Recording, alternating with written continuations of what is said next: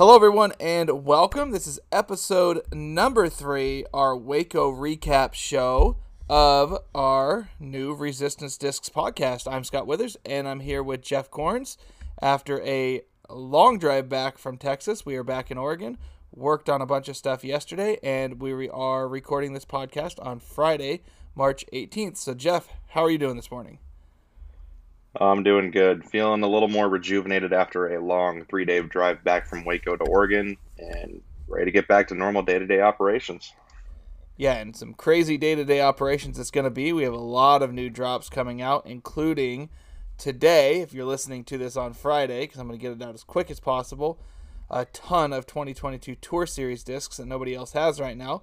So I know we took all day yesterday getting those inventoried and numbered and ready to go up on the website, and they are dropping at 4 p.m. Pacific time tonight. And then next week, we are going to do another pretty special drop. I'll let Jeff elaborate on that if he wants, or we can keep it a secret for a couple days. But No, let's give a little early insight to some of the podcast listeners. We got a awesome restock of the Glow Z Scott Withers Scorches coming next Friday. So that'll be pretty sweet. We also got some DGA Tour Series that's going to go live probably early next week on the site as well. So lots of cool plastic coming up. So definitely keep an eye on that. We were walking around our Resistance warehouse yesterday and both kind of noting that we've never had so many discs in the warehouse. And it's not from lack of being able to sell them. It's from the fact that companies seem to finally be able to get product in the hands again. I know Discraft has done a huge push to ramp up production, and we are super excited to have all of that stuff brand new, sitting in the warehouse, ready to get out to customers. And then maybe, as we go, we might be looking at a little storefront for people to come in person and check some sweet stuff out. But that opening date is kind of still to be determined, but be a really sweet thing for anyone that lives in Oregon to come by and pick out some limited edition stuff, some fun Discraft things that haven't necessarily been released to other people and are not going to go on the website. So it'll give incentive eventually when we get everything set up for people maybe to be able to swing by the warehouse and get some real goodies. Yeah, absolutely. I definitely know there's quite a few things we got coming. There's some smaller, always smaller runs. We have some transitional colors of, for example, those Scorches that not enough to go around on the website, but they're going to be sitting in the retail storefront eventually. So you're definitely going to want to stop by for those misprints, LE Discraft stuff. It's going to be cool. It'll be worth the trip if you come by. I guarantee it. Yeah. All right, let's jump right into this past week. We were in Waco, Texas, and then you were at the Memorial the week before, and we haven't done a podcast since then. So after Waco, if you want to touch on Memorial a little bit, I don't have a ton of knowledge of it. I wasn't there, but you were. Let's jump into the big one. Elite Series event number 2 on the PDGA 2022 schedule. Waco is one hell of a course and a whole lot of fun, but man, it was kind of crazy this year. Yeah, the course is always challenging, just the way it sets itself up, but conditions definitely increased that difficulty this year. I mean, the first day there was consistent 30-mile-per-hour winds with gusts even up faster than that. And with that, a nice 35 degrees or so in the middle of the afternoon, which brought the wind chill down to mid-20s. So I talked about it with a lot of the other pros, and we were trying to really think, what's the worst round on tour at an event that we could remember? And everyone was kind of looking back at the 2019 Masters Cup during round 2, where it absolutely just dumped rain. And that was, this was up there as one of the most just demanding rounds condition-wise in almost 3 years. Masters Cup 2019 was brutal. I think that was round 2, and we just got completely dumped on the whole time. And I remember being down there and being 3 holes in, and it didn't matter how many towels you had, they were all gone. Yeah, it was just pointless. Umbrella didn't matter. Nope. It just good luck. Just hold on to the disc the best you can and see where it goes. Dale is known for its dry ground, hard pan, surfaces on the green. Good luck. There's just rivers running through the fairways at that point. Yep. But the wind and the cold factor at Waco, cold's manageable because we play in cold weather all the time in Oregon. But when there's just wind ripping at 30 miles per hour, and unless you have a good windbreaker kind of jacket, it's just ripping through you. You have nothing on. There's hard to battle those kind of conditions. No, it was brutal, and scores reflected that. We did have some good round ones turned in for sure, and we can highlight those real quick. Paul Macbeth, Luke Humphrey, and our good buddy Nick Carl all got in at 8 under par and were tied for the lead. 8 under par being a 1075 rated round. Like, that, I mean, that's crazy. And then I was looking at, like, my score got in at 1 under par, kind of like the rest of the whole field. We were all pretty jammed up. Was 1030. And it just speaks to how brutal those conditions were. And usually the tough part in Waco is the woods because they're super tight. They're incredibly punishing if you get off the paths. Not on that day. It was like everyone came out of the woods under par or, as much as you could. And then the last or 4 of the last 5 holes played dead into a headwind. Yeah, those last couple of holes were just absolutely exposed in the open. And like you said, we're dealing with 30-mile-per-hour winds. Some of those holes before were considered tweener holes, so they adjusted the par to the lower side after a perfect round was shot out there by none other than Paul Macbeth. But when you're playing a hole that's what is hole 14? It's like, or no, sorry, not 14, 15. It's like 480 feet It's at listed. least. It's listed at 558. Okay.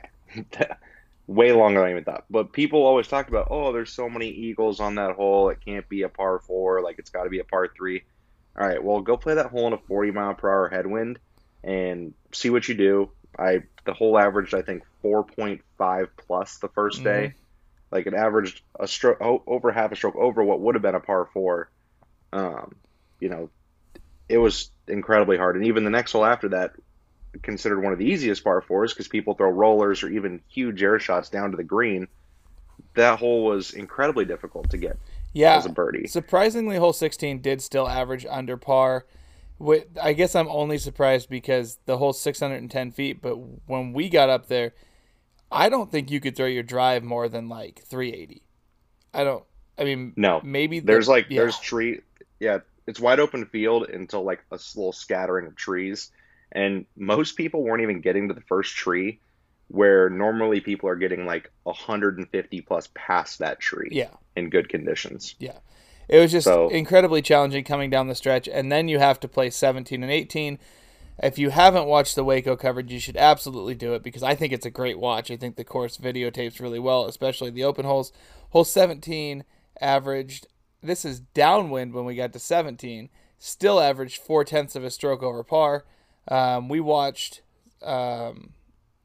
backhand mid-ranges go out of bounds long because Colton threw a mid out of bounds long, which has to be 400 feet, 420 feet or something to the landing area because the wind was blowing so hard, and that's what he chose to go with. I'd throw forehand off that tee, as I would say like 75% of players that have both the forehand and backhand will choose the forehand to get it in play. And then the second shot is super demanding with woods on the right and water 20 feet from the basket and just extending back the whole way to where you're shooting.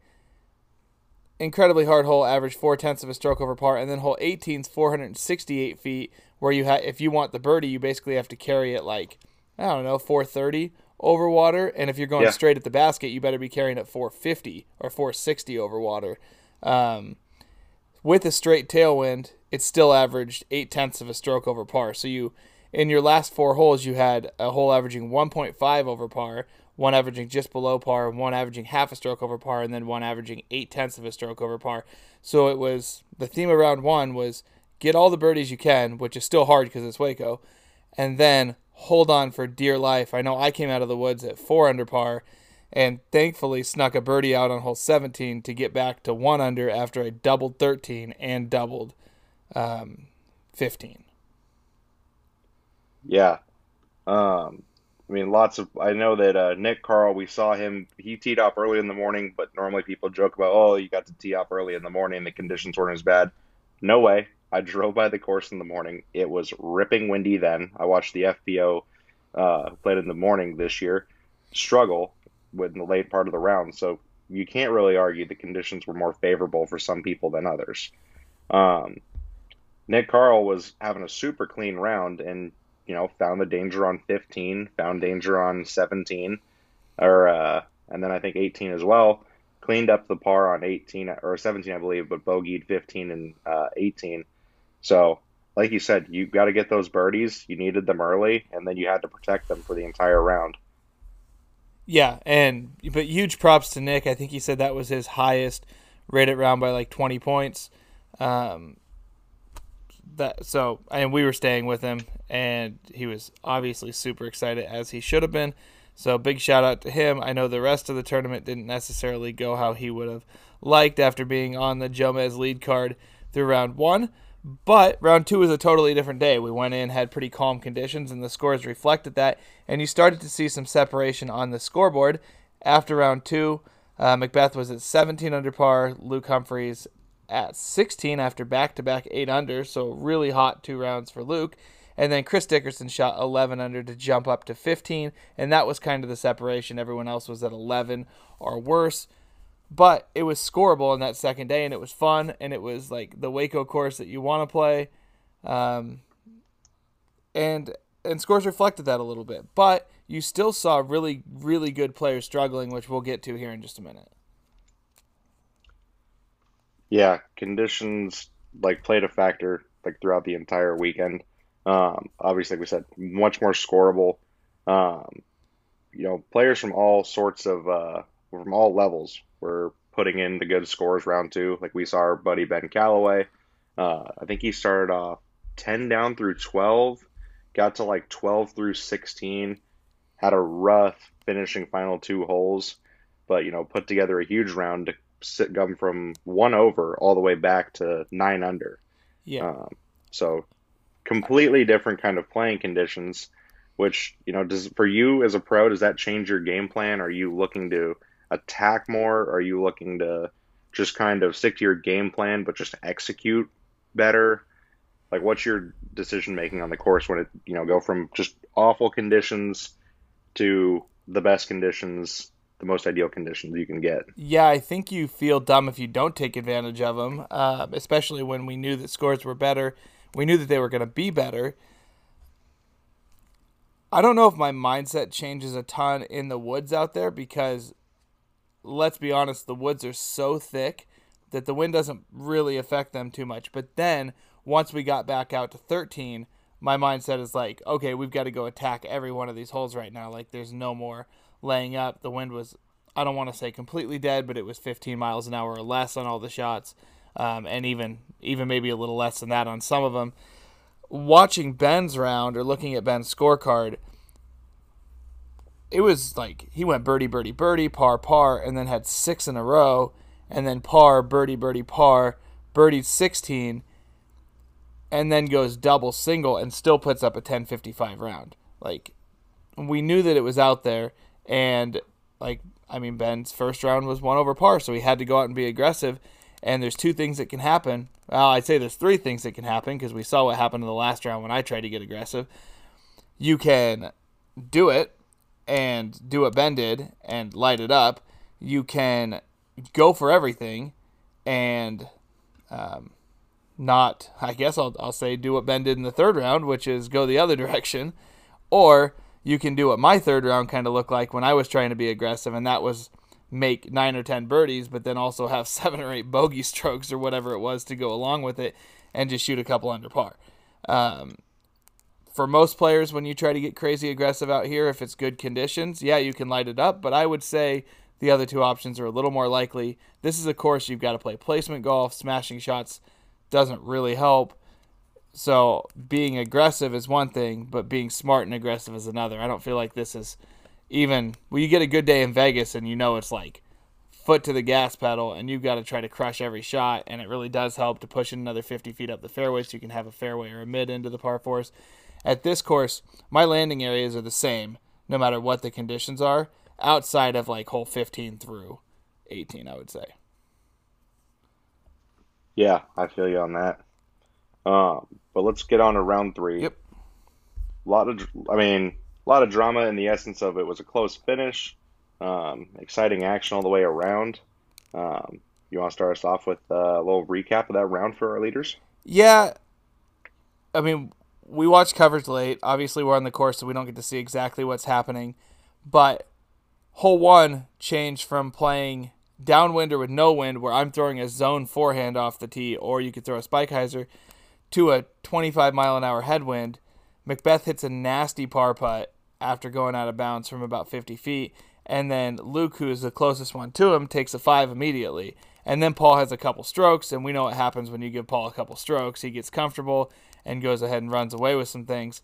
But it looked like, from just watching on video and everything, Paul goes par, par, par, but then rattles off 7 birdies in a row. And at that point, you're thinking it's over, because there's not that many holes left. He can birdie almost everything. 12's obviously really hard, but 15 was playing downwind. So not only is it birdieable with a 20-mile-an-hour tailwind if you want to go for it, it's also a much easier 3 to just pitch a forehand in the middle and then be able to throw an upshot. And then 17 and 18 were playing dead into the wind, but you were kind of assuming, after looking at Paul's front 9, that he was going to have enough strokes to kind of coast in. He did separate a little bit. Luke Humphreys right at the ship and was 3, 4, 5, 6, 7, 8, 9 under par from holes 3 through 17, which was huge. That's great, especially into the wind.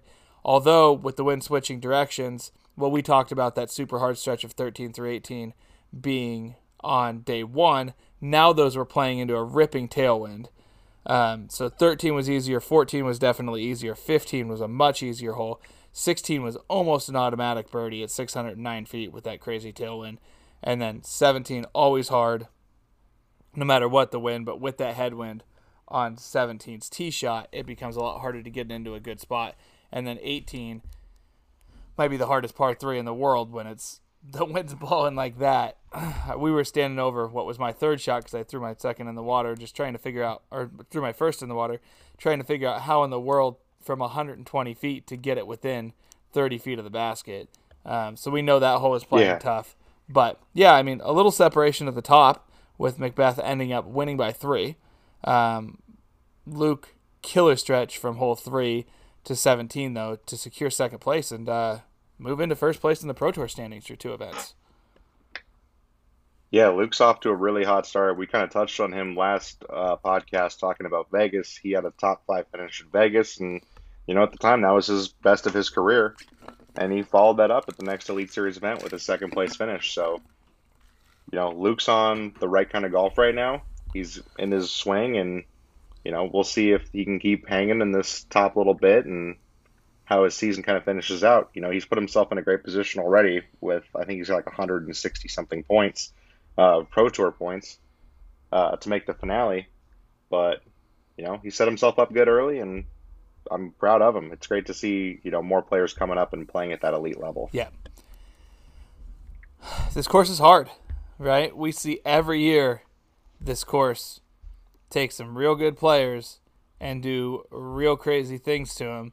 The notable list of players that didn't cash this weekend, the ones that I wrote down: Jeremy Colling, Simon Lizotte, after I think being on chase card, Ben Callaway after his crazy good second round, kind of had one that he'd like to forget in the third. Defending champion Colton Montgomery doesn't cash. Corey Ellis, Adam Hammis struggled. Even we're staying with Adam, obviously. Ezra, and then Yuli. I mean, guys that honestly weren't that close to the cash line, and it was kind of brutal. But that's the woods at Waco, and if you're off and you're getting in some bad spots, those bogeys rack up real quick.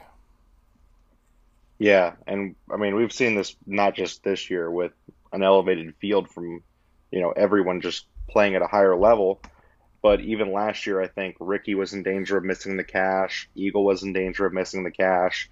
I can't remember if Ricky ended up sneaking back into it. Eagle was on the cash line, and Ricky might have missed the cash by a stroke or two. But this course challenges the best of players to just be on their A game. So Paul Macbeth coming out here and putting up those consistent finishes really speaks to the level that he's always able to perform at, and it's impressive. It's 2-time Waco champion now, and there's not many of those. Yeah. You watch real good players be outside the top 70 at this event. I feel like, someone always has a bad weekend when you're out on the road, but it's usually not the extended list of players that Waco kind of creates. I will say the best players usually rise to the top still. If you look at, the top 10, you've got Macbeth, Dickerson, Nico, defending champion, James and Ricky were just outside the top 10. But then you have some guys that, your Joel Freemans and Thomas Gilberts and Chris Clemens, who are really good touring professionals that will put themselves in it to win a few tournaments a year and really be, people that are competing and grinding it out. But then you have guys that are a little less known. Luke Humphreys obviously has had a crazy start to the year. Isaac Robinson up there in the top 10. Alex Russell with a couple good rounds. I know his game's been coming around.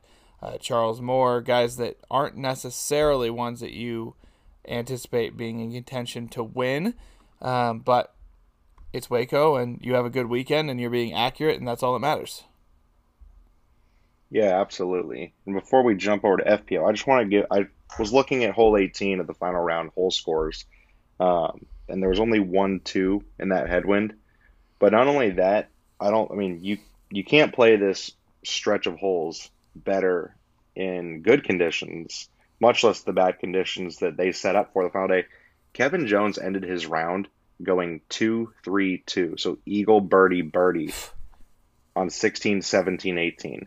He was the only person to birdie 18, but the eagle on 16, I think I can look at stats here.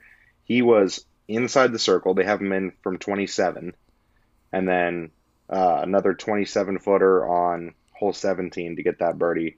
He jumped up 17 spots the final day, and that last little finishing stretch definitely played a role in that.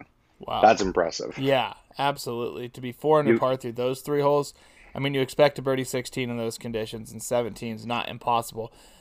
But like you said, he was the only one to birdie hole 18. Even if you got on the green on 18, the wind was still blowing 25 miles an hour, and you still had to make a putt where if you miss, it goes into the water every time. Yeah, there's not much room to be short on that basket, so that's the only place you're going to have a headwind. So you're probably going to have a tailwind putt, looking back right with the water behind it. Insane. It's hard to comprehend that. We, obviously saw that and played in that condition, so we know what it's like, but hats off to Kevin. That's a sick finish down the stretch. Yeah, let's jump over to FPO real quick. In a tournament that looked like it was a runaway for a long time, and then got a little closer towards the end of the second round, and then really things changed in the third round. But Evelina Solonen coming out with a hot 10-14 round in round 1, was leading by 4 over Paige, and then Owen and Valerie were 5 shots back. And we were watching live coverage from the house because we were teeing off so much later, and Evelina was in cruise control through the front 10 or 11 holes of round number 2, and it was killing it, and we were just like, oh, this is the Evelina we've kind of been waiting for. We know that throwing the disc is definitely her strength, but then coming down the stretch of round 2, she goes birdie on 10, double on 11, par on 12, birdie birdie, double on 15, birdie on 16, triple on 17, and then birdie on 18. So the scorecard started going really up and down, and it kind of let Valerie and Owen back into it, and then a number of players, 3 players, Kristen Tatar, Macy Vela Diaz, and Paige Pierce, all were also under par. So, realistically, going into that last day, you still had 6 or 7 players that could have come up and won this tournament in FPO. Yeah, and I'm just looking, again, I love stats, and I'm looking at this now. Evelina, round 1, this is probably, this has got to be. There's no way this is not. The first time ever someone was 0% Circle 1X putting and 0% Circle 2 putting and leading the tournament. Wow. Every single putt, maybe the UDIS scorekeeper messed something up. I'm going to have to go back and watch coverage because I want to see this. But according to this, every single putt she took was in the bullseye. She tapped in every single putt. Wow. She missed a couple. She missed a couple in Circle 1X. She's got 1, 2, 3, 4, 5, 6, 7 misses, I think. So she missed some Circle 1 putts. Only 2 of those resulted in bogeys. But besides that, she was just driving the disc so well. 80% fairway hit, which, would probably lead MPO fairway hits. Um, and then 100% scramble. Like, she was throwing the disc like probably no one else has in a long time in FBO. Yeah, well, that's yeah nuts. If that stat is true and the UDisc person knew what they were doing, that is incredible. We go into round 3 because that's where the money is made, and all of a sudden things changed, and they changed real quick. Evelina went from being 4 under par and having a lead to going double, single, par, double in her first 4 holes, and the tides changed real quick. Yeah, lots of players got under par quickly. Kristen Tatar started off her front 9 hot at 3 under through that. Katrina Allen even hotter, 6 under through 9. Like, that is a scorching hot start. Even though Kat Mertz started off hole 1 with a triple bogey, she still carded 7 birdies on the next 8 holes to just bring it back into that mix. Hannah Bloomer's clean front 9. Like, I mean, Evelina's was struggling with putting. You can see that by the stats. But, you have 4 or 5 players that all of a sudden are right on your heels or have passed you. You're not sitting in the driver's seat like you started the round having a few stroke lead. Yeah, and honestly was almost out of it through 9 holes because she went par, par, par, par, and then a double on hole 9, and all of a sudden is 7 over par through 9 holes, and it's like at that point her tournament's over. And a lot of it was maybe confidence, a lot of it was maybe putting, and a lot of it was, some of it's just not having it on a day where you came in with a lot of pressure. And we've all been in that situation if you're trying to play at the top where you're playing really well, and then sometimes either you just don't have it or the moment gets a little too big for you. The one that it wasn't too big for this day, who pulled away late, was Valerie Mandajuno. Manduano, sorry. So we watched this live down the stretch and like, amazing stretch, composed golf. Kristen Tatar was right on her heels. She was a few back going into the last 4 holes. Kristen birdied 15, birdied 16, where Valerie took pars. She laid up a putt on 16 from 60 plus feet on the elevated basket, not to get it too aggressive on anything.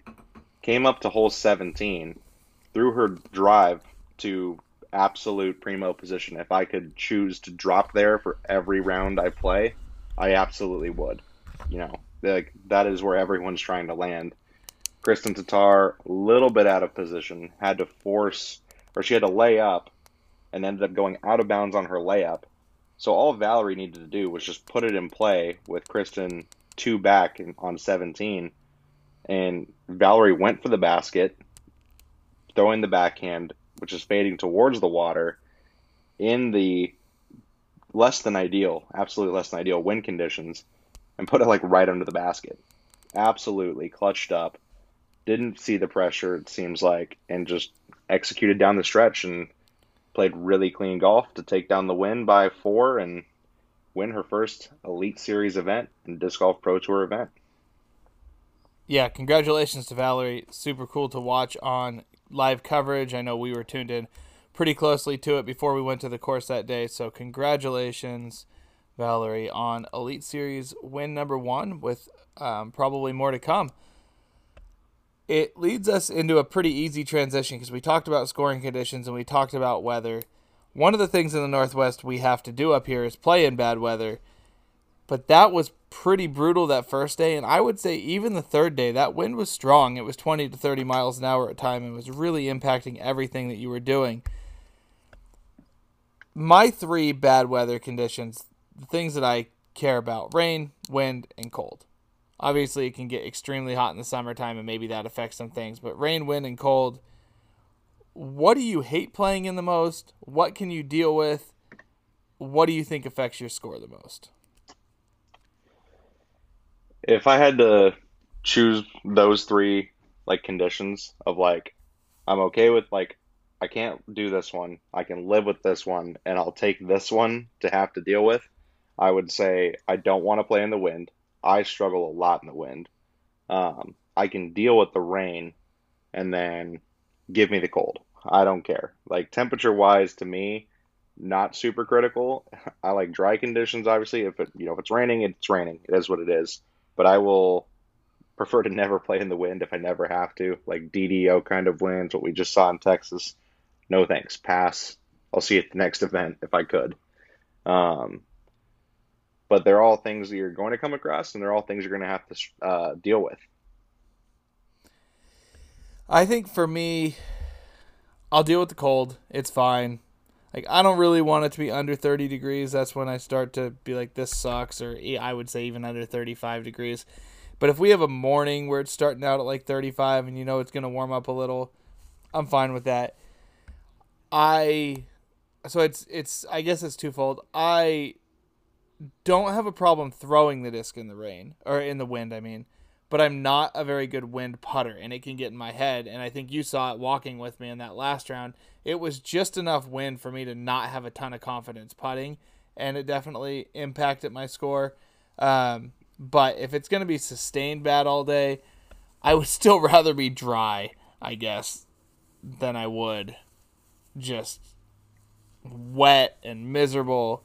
I can deal with rain for like half an hour during a round, or a little bit on and off where you can keep your stuff dry and your bag dry and the umbrella's doing good. But how do you prepare for a round where so wind is your least favorite? How do you prepare for a round where you know it's going to be windy like that? For me, windy, like there's not much probably that changes like actually what's I'm bringing to the course preparation wise. Maybe I'm putting in one more extra overstable distance driver if I come across you know like the most terrible headwind you could ever imagine. But nothing much there is changing. More of my approach on the course, like what I'm playing for, where I'm choosing to attack, is definitely what's changing in those kind of conditions. Um, Obviously, wind can be like Emporia kind of wind where it's still 70 degrees, it's just ripping wind. Or we can have what we had in Texas this week where it's cold, very cold, and extremely windy, where, you need layers, you need hand warmers, you need all the extra accessories to help be ready for that round. But for me, wind, it's more just game plan on the course. Sure, when you're going to be aggressive, when you're not going to be aggressive. Like I said, I don't mind throwing the disc in the wind. It doesn't bother me. I carry overstable enough discs. But I think one thing that the listeners could probably get something out of when it does get super windy like that, and we don't have it a ton in the Northwest, but if you're listening from other parts of the country and you deal with wind, I think it's simplify your game plan. Know what you can do. Don't press when it's not necessary. And understand, especially around the greens and approach areas, you're going to have to probably have some versatile abilities to throw different upshots, whether it's forehand, backhand. There was one point where I was throwing a Z Extreme from like 70 feet because it was so windy I didn't know what else I could do. Like, you have to have those overstable discs in your bag. And I would say almost all the time for me, even if I'm with the wind, I'm probably going to choose the more overstable discs just to keep it simple. And if it needs to be a hyzer, I'm throwing a hyzer, like forehand or backhand. I'm trying not to flex stuff. I'm trying to keep it low if I can. But if you have a crosswind, right to left or left to right, I'm almost always going to throw the shot that goes against the direction that the wind's going. So if the wind's blowing from left to right, I'm going to throw the backhand hyzer that goes into the wind. And if the wind's blowing from right to left, I'm going to throw the forehand that goes into the wind, because the last thing I want to do is put the flight plate up on a hyzer with the right to left wind and have it blow at 40 or 50 feet left of where I intend it to go. So it's always just kind of knowing like what the angles are with that. And into a headwind, just go way more overstable. If you're more comfortable with throwing something overstable forehand, then do that. Backhand, do that. I had one putt on a hole that I took a double on, which was terrible, hole 13 in the first round, where I was like 60 feet out and I tried to just throw a little spinning Luna putt up there to lay up. And it was so windy that it blew it like 25 feet right of the basket, and it looked like I was trying to throw an Annie putt, and it was just super ugly. Those are the situations where I struggle a little with the wind, is the touch shots around the green. And then once the confidence goes a little, it becomes even tougher to spin the putter the way you want to. But yeah, I agree with you. It's a strategy thing in the wind like that. Be prepared. We were playing in cold weather, bring hand warmers or whatever. The rain is where you really need to carry some extra equipment. And the biggest tip that I could give, since we're talking about playing in bad weather, and that's what we do most of the time up here in Oregon, go get yourself some good rain gear. I know it's expensive. I know it can be 120 or 150 bucks to go get a good rain jacket that's Gore-Tex. That's like you go to a golf store and buy one that you can move in, that's actually going to keep you warm and waterproof, and then some waterproof pants too. Spend the money because you're never going to regret it. Those things last forever. You're not wearing them that often. If you go get good rain jackets, don't cheap on it. Don't go to the Columbia store and get something that says water resistant and it's like $35 on the clearance rack. Like, know what you're getting, be prepared for it, and then make sure you have the umbrellas, you have the towels, you bring plenty of stuff with you, because the worst thing you can do is get out there and not be prepared for rain.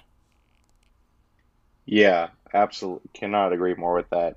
Like you said, I didn't know this as a former Californian now living in Oregon. When I first got up to Oregon, I very quickly learned when buying clothing what the difference in water resistant and waterproof was. Yeah.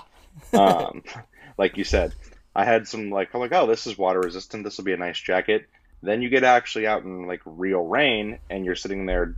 Eventually, the stuff is just seeping into your clothing and just ripping through it, and you're like, huh, maybe this wasn't actually like what I should have got. I should have got the thing that's waterproof, where the water's just beating up and running right off your jacket. Yep. Um, so waterproof clothing is great. Um, Carry an umbrella, I always do. Got a rain fly in my bag just to keep everything dry. And then the umbrella is kind of just to, keep the water off of me when I'm standing up or I'm not throwing.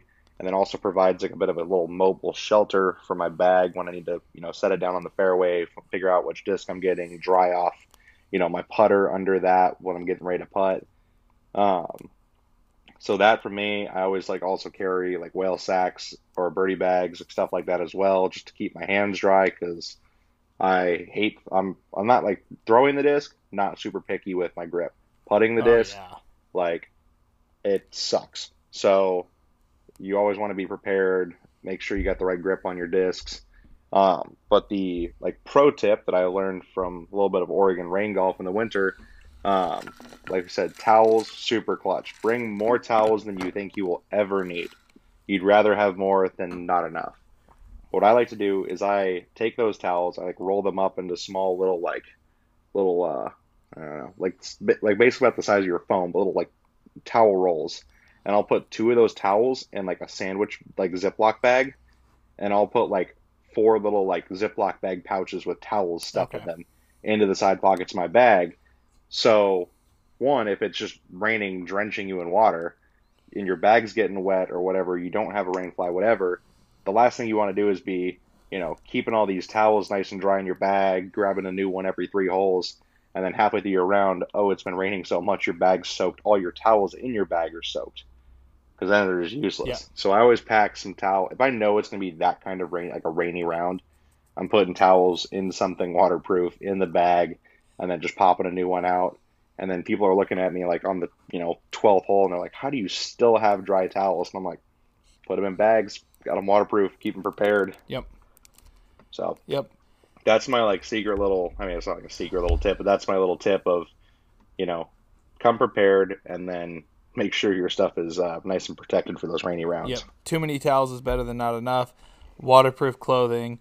And my last thing, and something that I am super picky about, good waterproof Gore-Tex shoes. I wear Adidas Terrex ones. I think that's probably the most common play. You're starting to see Idio shoes come out that I know Adam's wearing and Nate Sexton's wearing, and some of the others that they say are waterproof. I have not worn them, so I don't know. I also don't know how they're going to hold up being brand new. Cost is one thing. I get it. If you're a casual player that's only playing in good weather, maybe you don't have to buy waterproof shoes. But in Oregon, realistically, we need them from the middle of September until like May. And then we get a few months where the ground's not wet. Or, maybe today if it's nice out, I don't have to wear waterproof shoes or whatever. But it's not like it's so hot out here that waterproof shoes are going to hurt you. Your feet aren't going to be like crazy warm in them or whatever. Go spend the money to get Gore-Tex shoes. And when they're done being waterproof, get another pair, because there's nothing more miserable than walking around with swampy feet all day because you didn't wear the right shoes or whatever. Like, if you want to keep that internal warmth, it starts from your feet and it goes up. Make sure that you have, even more so than waterproof pants, I would say. Obviously, a jacket's really important too. It starts with your feet. Keep them dry. That's like my tip, number one. No matter what you're doing, good shoes, they keep your feet dry. And I really prefer the Adidas because I feel like the Continental bottoms on them, they use like a Continental rubber, like the tire company, on the bottom of their shoes, and it grips in all conditions, wet, slippery, like it doesn't matter. They're a huge game saver, or a huge stroke saver when it comes to like traction on the tee. Most important thing in rain for me is having good shoes. Yeah, I can't agree more with that. Like I said, I like the Adidas shoes too. The traction's great. I'm never slipping on, concrete, rubber, turf tee pads. If it's super muddy ground with like standing water, that's like one thing. Yeah. But like I said, crucial to like it's part of like the it's gripping the disc, whether it's your feet gripping the ground, like maintaining those consistent things that you have in a normal condition round. Yep. Are what you want to aim towards prioritizing in those bad condition rounds. If you're tearing up shoes super fast, disc golf is not meant to be good on shoes. Like, let's just think about the pivot you're doing. It's on concrete. You're going to tear shoes up eventually. If you're noticing that they're wearing out on, like, where your toe is, somewhere other than the bottom of the shoe, it's probably a form issue more than it is a shoe issue, and you're dragging either your back foot, especially on forehands, pretty common for that right inside back toe to drag on the ground and rip shoes up. Maybe if you're noticing your shoes are blowing out all the time and not just on the bottom where the tread is, do a little video work, find out why you're dragging your foot and ruining shoes so fast. But spend the money on them. I think we're both in agreement that cold weather, whatever. I don't love playing in cold weather, but it doesn't really affect our scores. So, yeah, cold weather for me is easy. It's just wear layers that you can take off if it starts to warm up, or if you get cold, you can put them back on. So layers, and then hand warmers. Like the last thing, if you've never played in like really cold weather, like lucky you, you will throw discs when your hands are so cold and the discs are so rigid in like 30-degree weather that it will hurt coming out of your hands. So just get some hand warmers, get your hands warm. It's in my opinion, like game changing for those cold weather rounds, but much more simple to deal with than wind or rain, in my opinion. All right, let's move on. Last topic, and a good one. We have a lot of events coming up. I'm signed up for a ton of stuff. I know you have a few things on your schedule as well. We have been blessed in the Northwest, I would say, with a good number of really, really organized tournament directors. I wanted to just touch today on what I think makes a good TD, and for people that are thinking about running their first tournament, maybe you can get a little bit out of this. I am always willing to help new TDs out. I have a checklist that I go through every event that I can easily send over to anyone that wants to start running events, so they can see like, oh, these are the things that we need to do to be organized for events, because the more you're organized beforehand, it gets so much easier to run events the day of. So, do you have a list of things that you see in a good TD? Maybe we can go back and forth here. Yeah, let's go back and forth a little Okay. bit. I think one of my communication with the players, I think for me is something that's huge, whether it's like transparency of like, where your entry fee and where your money is going, or it's something like, hey, this is what time the tea times are at, this is what time lunch is at, just a full array of, here's the OB rules, here's where your money's going, here's where, just letting everyone know this is what's going on. I think that communication aspect to me is something that's I really look for, and I really appreciate when a TD gives you all of that. Communication is number one for me. It's literally the top thing that I have on my list. One of the things that I've started doing for all our events is something that was a direct result of COVID, not being able to have players meetings, and it's sending all the information out via email and posting it on your event page on Facebook beforehand. A day or two before the event, everyone gets it in writing. it gets rid of the need to have completely pointless player meetings. I hate player meetings that are mandatory for people to go to because they end up being catered towards brand new players that don't know what they're doing, that, the other, let's say there's 80 people in a tournament and you've got 20 like recreational or brand new MA2 guys. The players meeting just ends up being catered towards that and not to the other 60 people that are there with relevant information about like what's going on. And they take a bunch of time and people don't listen. At least if I send an email to players or I get an email from a TD and it has all the information that's needed in it and the communication's good about starting time, about check-in, about hole assignments, about payouts, about course rules, all that kind of stuff, it is my responsibility as a player then to go through everything that is formatted and sent to me to make sure that I know what's going on. And then if there's any other notes, I love when you go to check-in and TDs are like, do you have any questions? Is there anything we can clear up for you? And it's a one-on-one basis, so if you do have something, you can ask that real quick. But 9 out of 10 times, if TDs do a good job of communicating via email, there's no need to do a players meeting. And also, like you said, some people don't listen to the players meeting, but also some people just don't even go to the players meeting. Yeah. And it's great to have all of that information with like specifically whole rules, like the layout, like, schedule, how everything's going to operate at the tournament in that writing in email. Because if you don't go to the players meeting, if you're running late for the tournament and maybe you're, running out to your hole with 3 minutes before the 2-minute warning or, before your tee time, whatever, it's good to just have all that information so you can always refer back to it and you don't have to sit there in the morning and, warm up, come back to hole 1, listen to the TD talk for 15 minutes. Okay, now I'm going to go walk back to hole number 10. Yeah. Like, communication, super critical. Again, I think that's my number one. Like you said, your number one too. Yeah, and they're not necessarily in any order after that. The thing that I listed second was clear hole rules. Make sure that you have the course set up where everyone knows exactly how you intend them to play the hole, and for gosh sakes, make sure those follow PDGA rules. Yeah, I think that's something for newer TDs very easily, especially like when you're running an event at your local course. It's very easy for you to go out there and be like, all right, yeah, normal hole B rules apply because you play there all the time. There's like a standard general, like ground rules that everyone plays with. Anytime you cross a road, like road and over is out of bounds. Or, if you're crossing water, maybe that's out of bounds as well. Like everyone's course has general rules, but there's times where there's, a restricted area or something, a mandatory, something that might be in play for a tournament that, the local guys that just come out to league nights to play by the general rules don't know for that tournament. So clearly marking all of your out of bounds, super important. Ambiguous OB lines or improperly marked ones, one of my biggest pet peeves when I see a course and I'm playing a course. Like if I just because half the time it's, if you have a weird or ambiguous OB line and you're just like, well, what's supposed to happen here? Like, is this supposed to be the out of bounds area? Is this like, what's going on?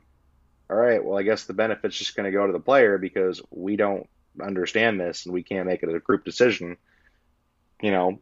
Just have everything clearly done so there isn't all these weird situations. As a TD, you also don't want to spend your entire lunch break talking to everyone about the provisional that they had to play because they don't understand the rules or whatever you laid out. So, like you said, rules that actually follow PDGA guidelines, clearly marked OB, and then just properly explaining all the whole OBs. Yep. Rather than saying, normal course rules apply. In writing, not via players meeting by voice. It needs to be either on the PDGA Live scoring page, because for most events we're using that now, or literally on the T sign. And it needs to match what's sent out in the player's guide, so it's sent twice. And there needs to be the exact same wording on both, so there is no questions. If you need to pull up the player's email, you can figure out exactly how it's worded. And your pet peeve is 100% my pet peeve.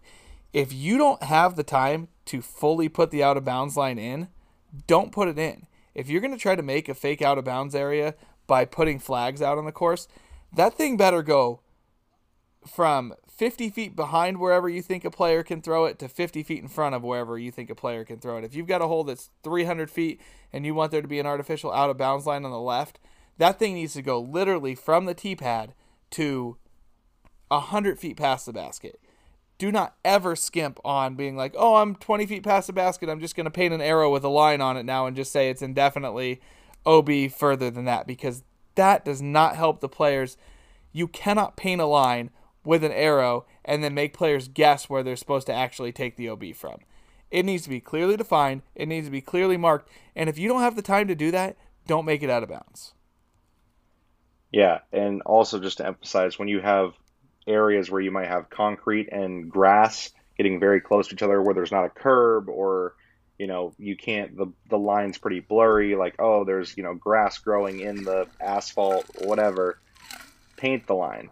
If you need to say, from here to here, this is the one part where there's no curb that exists that marks the out of bounds line, paint that line, make sure it's very clear to the players. Is this in or is this out? And as a TD, it's going to save you a ton of headaches at lunchtime or afterwards, like you said, without players coming in with different questions, without players playing the whole different ways, and you have to figure out who did it right and wrong. All right. Clear hole rules and knowing the PDGA, or playing by the PDGA rules on those holes, was my number 2. What is something else for you? Oh. I have more. Hit me with another one of yours. Yeah, please. I have more. I also obviously run a good number of events. I've learned the hard way on a lot of these topics. A well-marked course, and that means tee signs, and that means next hole signs. So if you're playing a layout like Whistler's this weekend for Sal's, it's 27 holes. We're playing an 18-hole layout because we're playing 2 rounds. You can't play 2 of 27 in a day out there. It would kill everybody. So we're playing 2 rounds of 18. And our good buddy Justin Jors is the tournament director, so I was on a phone call with him last night and a little bit this morning, just giving him a list of things that I think we need to see, which is specific tee signs for every hole that say, like, Sal's 2022, hole 1, hole 2, whatever. And then next tee signs that point people in the direction that we want them to play. A well-marked course so players know exactly what they're supposed to do. And then a map with that kind of stuff, whatever, for layout purposes. But make sure that the course is well marked out. I guess that's not a huge one, but it's something that really helps the tournament experience for players when they're not wandering around looking for the next tee sign. Yeah, especially also if you're playing courses where there is maybe multiple tee pads. Like you said, you're playing a 27-hole course on an 18-hole layout. Courses. So making sure it's very clear you're not playing this certain tee pad, or maybe it's taking a trash bag and putting it over a basket so people know not to play to that basket. Yeah. It somewhat goes in line with like we talked about, OB markings and just being very clear. But like you said, clearly marked course. It's just all about providing this experience to the players at this point. Yeah. A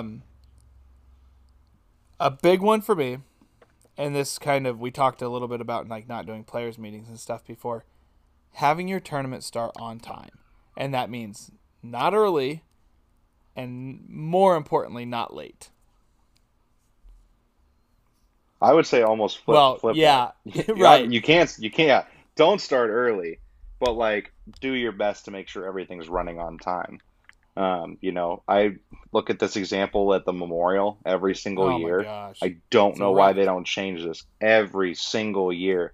Hole 1 at Fountain Hills does not take 8 minutes to play. No, it takes 15. I don't like if you have a super difficult starting hole, don't make tee times like 8 to 10 minutes.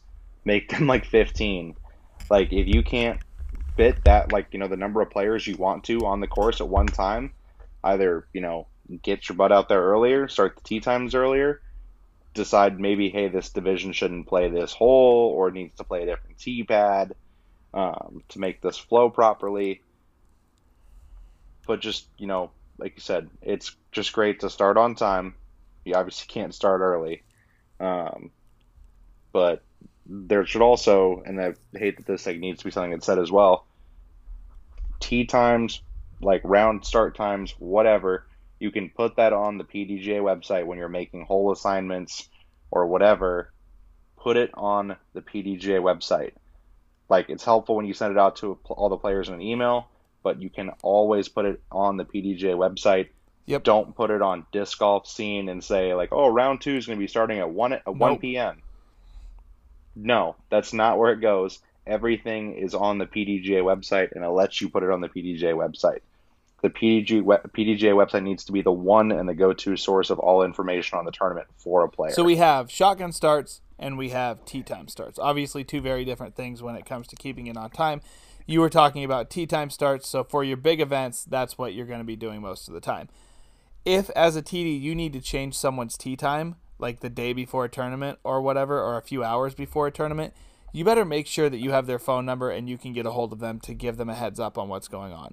Don't change it the day before and make them tee off earlier because of travel plans and stuff. Do your due diligence.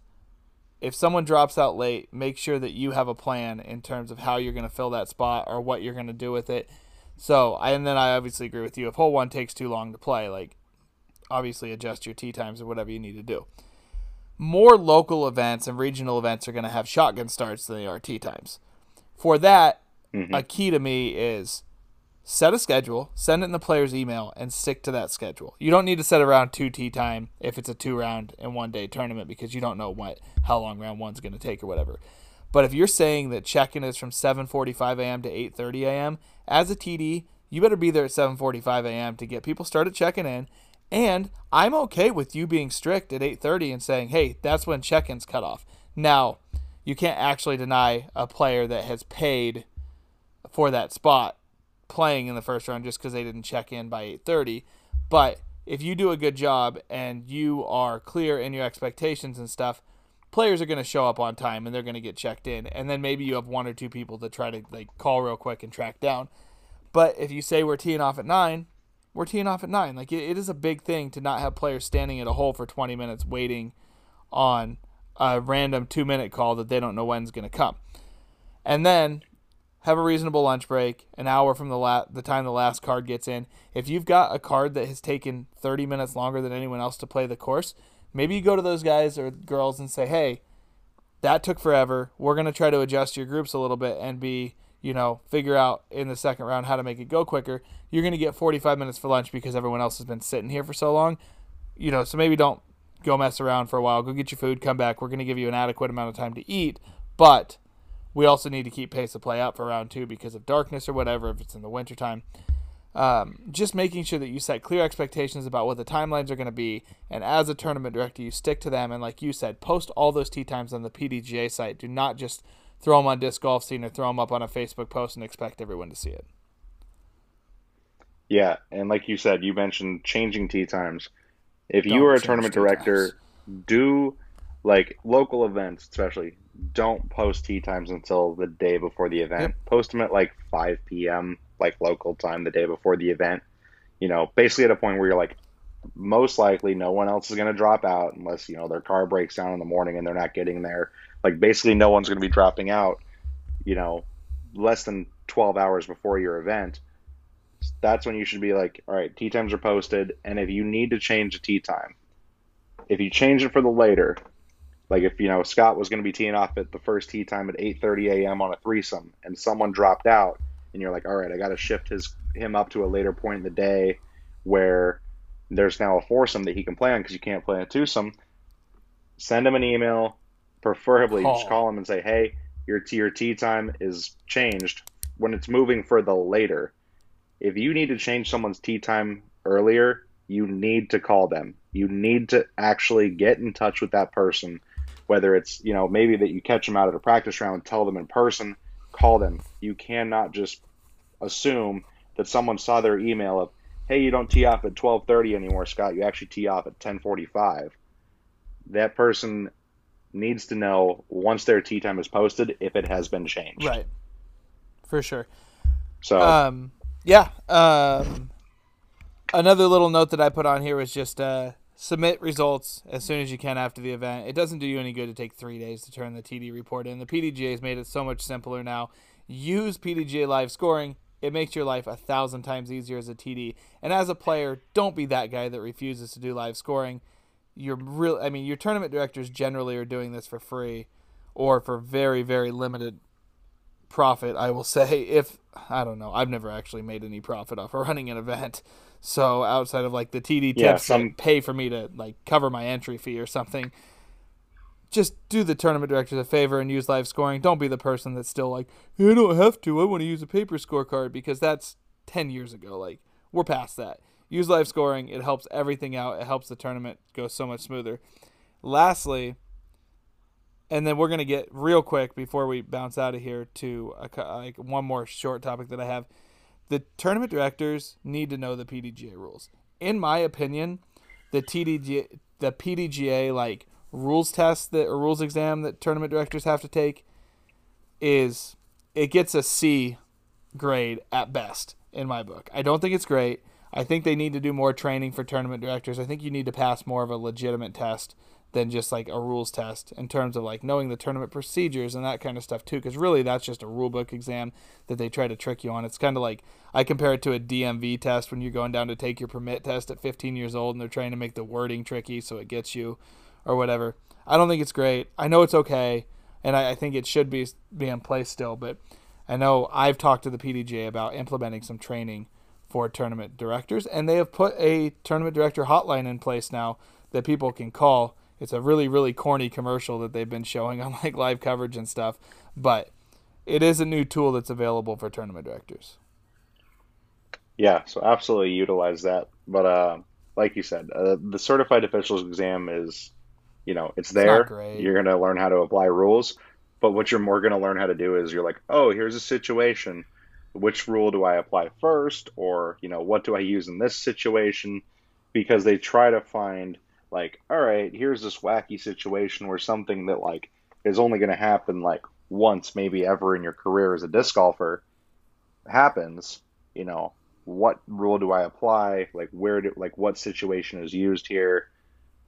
It helps you, like, you go through the rules, but it's like, hey, does this rule overrule this rule, like, situation? And then there's also questions about match play and doubles. And I can count the number of times I've played PDGA sanctioned match play or doubles on one hand. So it's not the most, helpful for the regular TD who's running singles stroke play events, which are Yeah. basically everything that for the most part we're playing as disc golfers. Yeah. Um, so I think, like, if I literally can summarize our entire section Yeah. of what to do as a TD, it's just preparation. Be Yep. prepared. You should not, like, without a lack of a better word, don't half-ass this. Like, player experience is the thing that's going to keep people coming back. We know in Oregon people who don't run good events. There's no need for me to call any of them out and say who they are, but we don't play their events. It's Like, we true. play events by TDs that run good events. We know what to expect. And, maybe I see an event that I'm like, oh, I have no clue who that is. That's at a good course. Go play that event. I'm like, that was terrible. They had no idea what they were doing. They, are playing made up rules. Like, shouldn't be a PDJ sanctioned event. I don't know what's going on. Probably not going to play one of their events again. Yeah, and people do Just learn. I mean, we've be, all learned from experiences of things that we've done wrong as tournament directors that eventually help us become better TDs. But communication with the players, I think, is number one for both of us. Know what the heck you're doing. Be ready to run a PDGA tournament if that's what you're doing. Like, if you need to know the rules. You're not going to know the whole rule book, but you need to, like, what you're talking about with the certified official exam, it's going to teach you how to go look the rule up. And that's good enough yep, for the most part. You need to have a base knowledge on what all the rules are, but you don't have to know the ins and outs of every specific wording, but you do need to know where to find it just in case you need a reference of rule book. Be on time. Make your whole rules clear. Make the course clearly marked. Make sure that you're setting players up to be successful, and when you do that, players are going to want to play your event, and they're going to come back time after time after time. yep. So, yeah, you covered it all there. Like, all those things, you can literally take everything Scott just said and put be prepared, like, to communicate, like, preparation by communicating with the players. Be prepared on the course and everything's properly marked. Be prepared with, knowing the rules and all the tournament reports set up on the PDJ website before the event. So then you literally just enter scores in, and then all the finance information's already in there. You just, at the end of the event, you just click and be like, all right, here's the payouts. It's all done. Like, the PDJ does make it relatively easy to have everything in place to run an event. You just need to take a little bit of time to prepare yourself. Yep.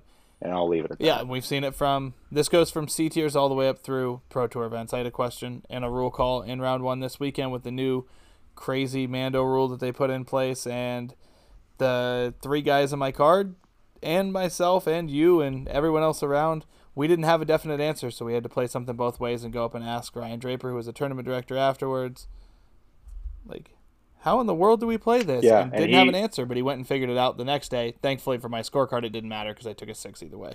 But yeah, you don't want to be in that position where you don't know the answer, especially at a big event when you've got touring professionals coming up to you and be like, dude, how do we play this? So just be prepared. Be yeah, prepared which is beforehand. because what was you didn't see this, but with that situation, we brought the situation to the TD. Didn't know. He's like, I'm gonna go find out an answer. Like I get that it's not pressing because you took the same Yeah. score either way. I literally walked up the next day to see one of my buddies. I can't remember who it was, but I walked up. I was like, "Hey, how'd the round go?" I'm like, "Oh, good. We had this weird rules thing on this hole," and I was like, "Oh, what was it?" Talked about, like, described the situation. I'm like, "Okay, Scott literally just did that yesterday," and they're like, "Well, yeah, he either took a 4 this way or he took a 7 this way," and I was like, well, I hope it's this situation. Went and asked the TD, and he was like, well, I'm actually had this brought up yesterday. I'm glad I know the answer now. This is how you play it. And he was like, okay, cool. I got up and down, got my 4 then. Yeah. So, you know, be prepared, know the rules. Like you said, there's that tournament director hotline or what is it, the event committee, or like, it's got a name now, but look it up on the PDJ website. They are a resource to you to benefit you. So utilize it. Yeah, for sure.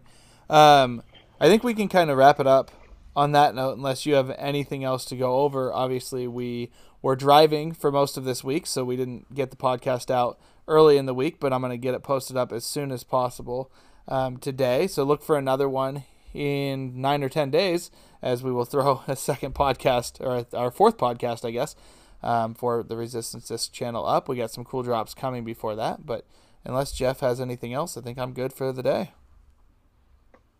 As am I. We'll see y'all after the Texas State All right, Championships. everyone, have a good one.